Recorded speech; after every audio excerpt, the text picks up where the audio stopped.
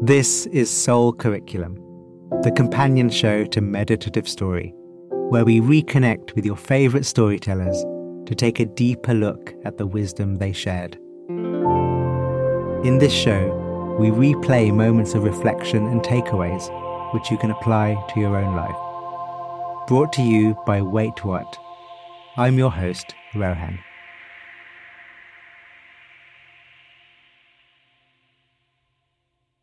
In her meditative story, singer-songwriter Nataly battles with the shame that often comes when she finds herself struggling when trying something new.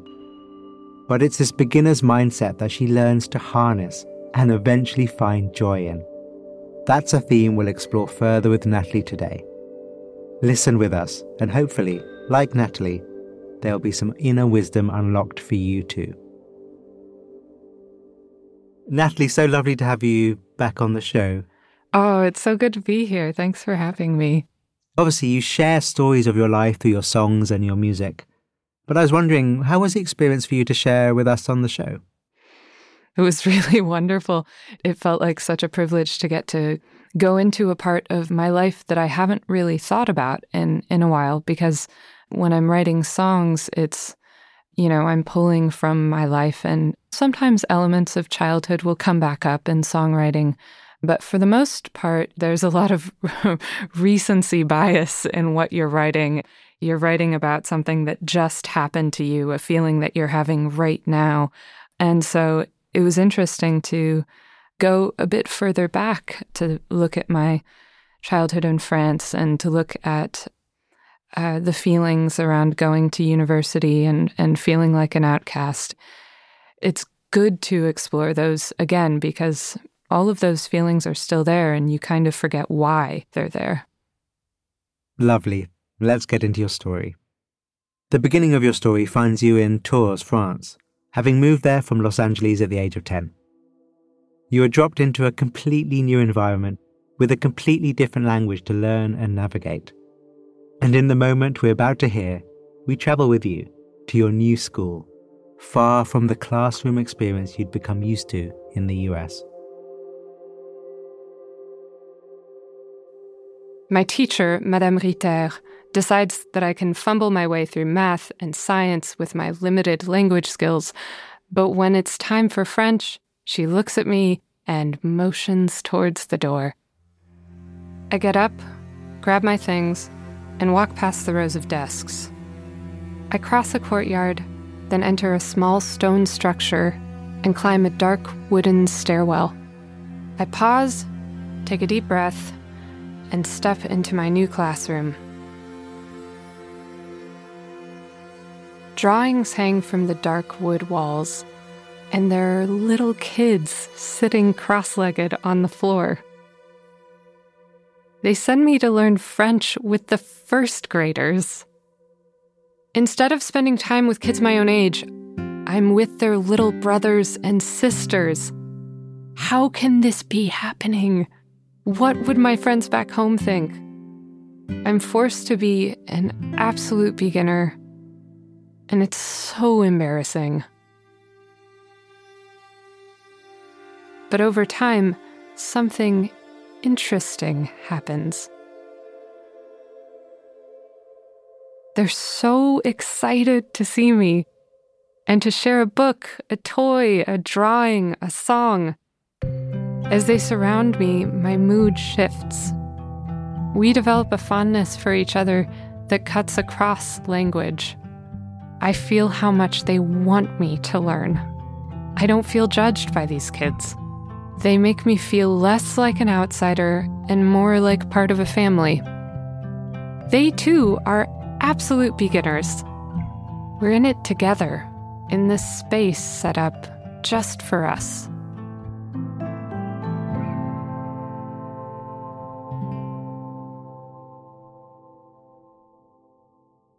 Now, Nataly, as a 10-year-old, at the time, did you have a name for how you were feeling when you started school in France? Were you able to name the awkwardness or the challenge of that moment?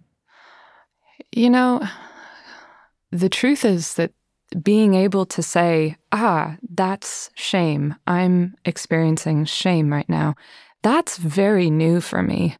I feel like that's something that I've only really gotten good at identifying in the last year through therapy.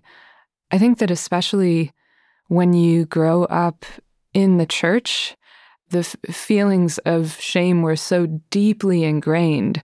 The whole notion of even original sin, the idea that there's something fundamentally wrong with you, that is just accepted. That's part of your identity. And so you don't even think of it as shame. But it's interesting now to see how much of how I operate and how much of how I operated back then had to do with that feeling of not good enough. I should be better, which is just unfortunate. It's not actually true. And now, as the story develops, your mindset about first graders does change. What was it about the younger kids, how they approached learning and approached you, that helped you open up to those circumstances and let go of some of that resistance? I don't have kids, but anytime I spend time with children, something in me sort of softens. And I think that getting to go to that classroom every day was an opportunity for me to stop trying to act like I had everything together. It was an opportunity for me to stop pretending like I knew what I was doing. It was an opportunity to just be with these kids and learn and have fun and play with puppets and draw. Yeah, I think that's what it was. And there's a line in there, Nataly, I wanted to pick up with you. You said, when you allow yourself to be a beginner and create the space for yourself to truly learn, you get the joy of discovery without the weight of your own expectations. And that really struck me. This idea that even when we start something new and when we're still on the ground floor, we still have such high expectations of ourselves. Why do you think it's so easy for us to do that? I think it really does come back to the feeling of shame, the discomfort around being bad at something, and the feeling that I should be good at it. Like for me right now, it's really hard for me to go easy on myself still. I mean, it's funny because I had some friends who listened to the meditative story and who came to me and were talking about how great it was to hear about my experience of accepting this beginner mindset and how I was clearly good at that. And I'm like, I'm not good at that. I'm not good at being a beginner. I've just had to do it over and over and over again. And I feel like I'm doing it right now. Like even just relearning the songs for tour, I have this feeling of like, I should be better. My time should be better. I should be better at playing these songs. I wrote these songs. Why am I having to start from scratch on these things that I made a year ago? And if I'm able to instead listen to the songs and open myself up to discovering the songs again, then I'm enjoying life again. Then I'm in the moment and I'm actually listening to the music and I'm singing and I'm getting to experience the newness of the song, even though I'm still technically not good at playing it. And that's, I try to get to that when I'm practicing. Well, that's a lovely note to move on to this next moment from your story. You've returned to the US and attend Stanford University, where you major in studio art. There, you become drawn to art installations, and one in particular doesn't work out so well, which brings you to an apprenticeship at a woodworking studio under the watchful eye of Gary. We don't just eyeball stuff. I measure, measure, measure, measure again. Then Gary appears to check my work. He isn't okay with me leaving sawdust on the floor. Sweep it up. Keep a clean workstation, he says. There are no shortcuts. I wasn't used to the bar being this high. Actually, I prided myself in trying to find the fastest shortcut, getting the biggest payoff for the least amount of work. I hate waiting for the glue to dry completely before taking off the clamps. I'm his impatient apprentice. But Gary teaches me the devil is in the details. I came to Gary knowing that I wanted to be a beginner, but I didn't really want to do the work. I didn't understand the time it takes to go from being a beginner to being skilled. So precision and care become my own ladder to hold on to as I'm learning. After weeks of persevering, we eventually put a small 2-door cabinet right at eye level on the redwood. There's a tiny shelf in the middle. When you open up the cabinet doors, you see the shelf, and then behind it, just tree bark. It's beautiful, it's structurally sound, and it feels meaningful. Then, something unexpected happens. When I go back a week later and open up the cabinet, someone has put some shiny coins on the shelf.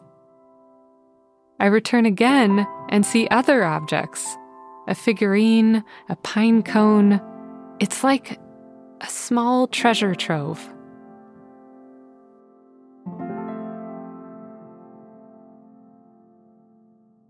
Now, Nataly, you say at the start of it, you want quick results. I was wondering, could you say a little bit about how Gary's approach to teaching or his way of approaching work encouraged your ability to slow down and take that more patient approach? Yeah, it's so frustrating when there are no shortcuts. But when there's no other way to go, you kind of just resign yourself to it. And I think it's similar to the classroom. When I was in the classroom, I was resigning myself to just having fun. I was resigning myself to the fact that this was where I needed to be to learn French. And when I was in the studio with Gary, I was resigning myself to this is the bar. This is the level of precision, the level of accuracy that is required. So you kind of resign yourself to the process. There are steps that you must go through in order to get to where you want to go. And you wish that you could just skip to step 5, but you can't. So you're going to start with step 1. Yeah, I hear you. And when you saw that cabinet on the redwood tree, were you able to see, all the work, all the precision, the persistence that went into it?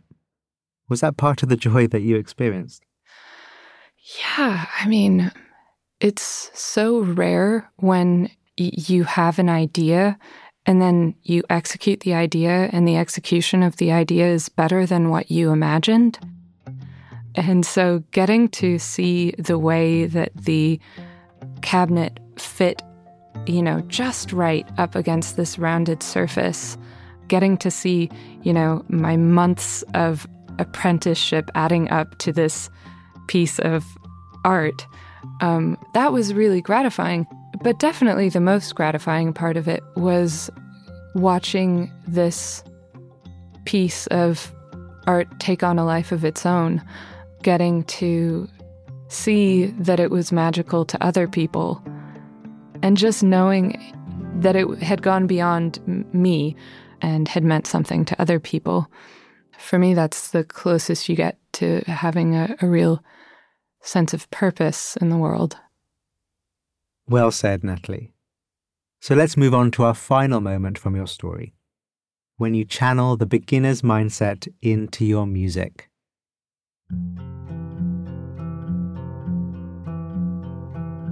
When I strum the beautiful old instrument, I'm surprised that it's tuned completely differently than anything I've played before.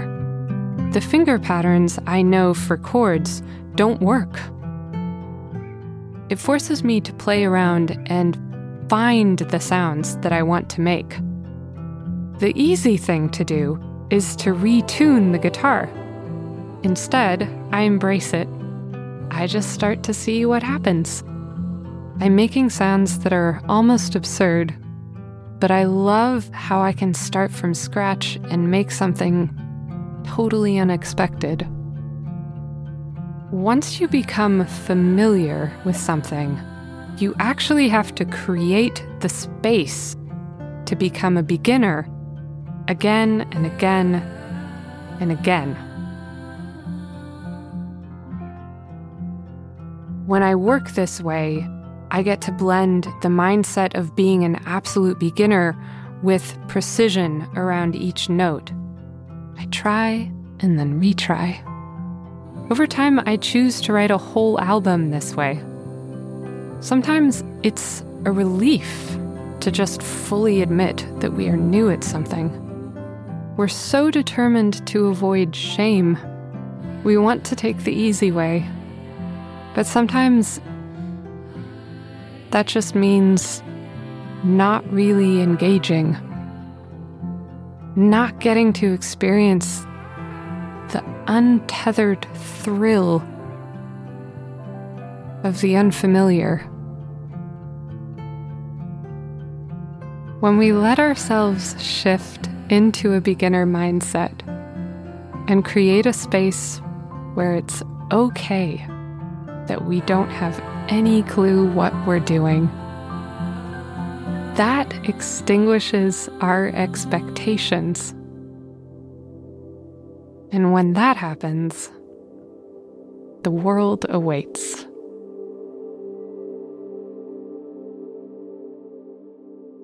Nataly, I was curious whether you were familiar with the Zen idea of beginner's mind, and how the freshness and curiosity that comes with naivety opens doors and makes the space for things that might not otherwise be possible, especially when we think we've seen it all before. Is it fair to say that's what's happening here? Yeah, and I feel like a big part of that is not judging everything that comes up. I think that's oftentimes where I get stuck, is I find that when I'm meditating or just when I'm moving through life and a thought presents itself, just not judging the thought for being there and just noticing it and letting it move on. If I can skip the judging part, then I get to just be new at something, and that's okay. And can you do that with frustration as well? I mean, certainly for me, like the different thoughts and moods that I can go, yeah, whatever, and just move on from it. Others have a bit more charge. Yeah, no, I'm very good at moving past every single thought equally. Yeah, it's funny. Actually, I was thinking about this morning, the most difficult feeling for me to move past is anxiety. And my theory about anxiety is we have these feelings, and our brain just fills in the blank of the feeling and tries to make it rational, tries to justify the feeling with a thought. But really, the feeling just kind of exists on its own, and the feeling gets to hang out for longer if there's a thought that's making it rational. Yeah, it gives it a bit more solidity, it sort of plasters over with the storyline. Yes. And so for me, I'll be thinking to myself, you're anxious because you haven't sold enough tickets in this area yet. And I'm like, no, that's not true. You're just anxious because you're anxious. It has nothing to do with the tickets. And then I'm like, oh yeah, that's right. I am just feeling anxious right now. That helps me sort of like let go of it. And going back to your story, we heard how you picked up so many skills like learning French and woodworking. Are there any other skills that you're trying to master at the moment? I always feel like I'm trying to get better at my instruments. Like just this past week, I had a guitar lesson with someone who's really good at French jazz, because I'm about to go on tour and I'm about to be playing, not just singing in French, but also playing guitar in this French jazz style. And so I had my first lesson with this guitar teacher, and I walked away feeling like demoralized and like, maybe I should just give up the guitar. And then I was reminded that like, oh, no, you actually can play guitar. And this is just a new technique, and you know, you'll be really bad at it today, and then you'll keep practicing it, and then a week from today, you'll be surprisingly better. And so that's something that I'm trying to get better at right now. That's incredible. Good luck with mastering it. I'm sure that you will. Nataly, as we move to close today's episode, I'd really love for you to tell us about your new album, Garden View. I made this record. And I made it about 1.5 years ago. I spent probably 3 years writing the songs by myself during the pandemic, and then I brought them to my friends, John Schroeder and Ross Guerin, and I wanted to be in a room full of people making music again, because that's what I was really missing, was just that visceral, communal act of creativity. And I'm just so happy with how it turned out. And now we get to go out and be around real people and see their real faces, and it's going to be so fun.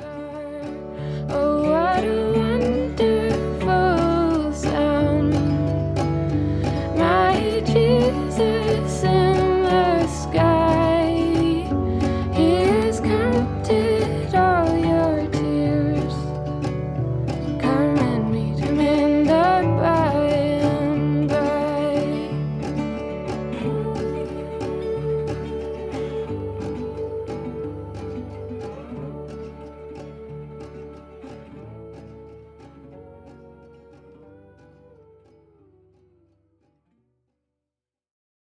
We were traveling to London, and I took the advantage of bringing my son with me. We had about 2 days prior to when I needed to be there. We rented a little car, and we headed out on one of the major interstates. And I bet we were probably 20 minutes down the road. We're looking around, and we're thinking, this interstate feels a lot like America. That's Capital One business customer and Pinnacle Companies founder Chris Renner with a serendipitous real-life travel moment. Nothing different, nothing very exciting. And we looked at each other in the front seat, kind of turn, your eyes meet. And I said, I think it's time to get off the highway. Took a right down the gravel road, and my son turns and looks and says, Hey, Dad, I think that's Stonehenge over there. Imagine that, out in the middle of nowhere. And we just thought, how did we find this place? I think it just spoke to the desire to find some adventure in the mundane. Using his Capital One Venture X business card, Chris was able to redeem his travel rewards to take his family on his business trip abroad. This serendipitous travel moment is part of Capital One Business's spotlight on real entrepreneurs and their businesses' offsite adventures. To hear more stories from real business owners, visit CapitalOne.com/business-hub. Again, that's CapitalOne.com/business-hub. That was great, wasn't it? Like Nataly talked about so insightfully, it can be hard being a beginner. I remember helping my son learn how to ride a bike during lockdown, and he just hated it, to be honest. He hated not being good at something. He got there in the end, though, and we actually often talk about how it was for him in those early stages, and how different his ability is now. But you know, there is a flip to being an absolute beginner. The flip is that when you're new to something, no one expects anything of you, and that can be very freeing. Imposter syndrome is totally a thing. But when we are a genuine beginner, there is no imposter. Just the intention to try something new. Just the intention to learn. So, how about, until the next time we meet, you find something that you're totally a beginner at and give it a go. Be that cooking a meal you've never had, reading an article on a topic new to you, or watching a video on how to say some simple words in a language you don't speak. And when you do it, just enjoy the pure beginnerness of it, and let go of any unnecessary judgments that might come up. That's all for today's episode, and as always, I hope you enjoyed listening. We'd love for you to share your thoughts about what you've heard. You can find us on all your social media platforms via our handle @meditativestory, or you can email us at hello@meditativestory.com. Take care now.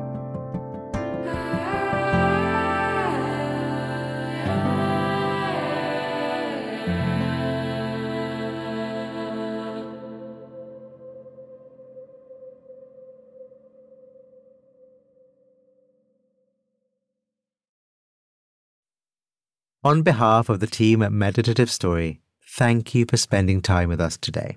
We love creating the show for you. And if the show serves you in a meaningful way, we'd love to hear from you. Would you take a minute right now to write us a review in your podcast app? When you leave a review, it really inspires our team, and we're a group who derive so much energy from understanding how Meditative Story impacts you. It's also a way for you to pay it forward by helping others discover the show. So if leaving a review speaks to you today, we'd really appreciate it. Meditative Story is a Wait What original. Our executive producers are Darren Triff, June Cohen, and Rebecca Grierson. Jay Punjabi is our supervising producer. The series is produced by Timothy Liu Lee and Dorothy Abrams. Original music and sound design by Ryan Holiday. Our scriptwriters are Hannah Brencher, Marie McCoy-Thompson, Dan Nealon, and Florence Williams. Mixing and mastering by Brian Pugh. Special thanks to Emily McManus, Anna Pizzino, Sarah Tartar, Kelsey Capitano, Tim Cronin, Sami Oputa, Leah Sarametis, Colin Howarth, Chineme Ezequena, Charlie Menezes, Alfonso Bravo, Brad Whirl, and Adam Heiner. And I'm Rohan Gunatilaka, creator of the Buddhify Meditation app and your host. Visit meditativestory.com to find the transcript for this episode.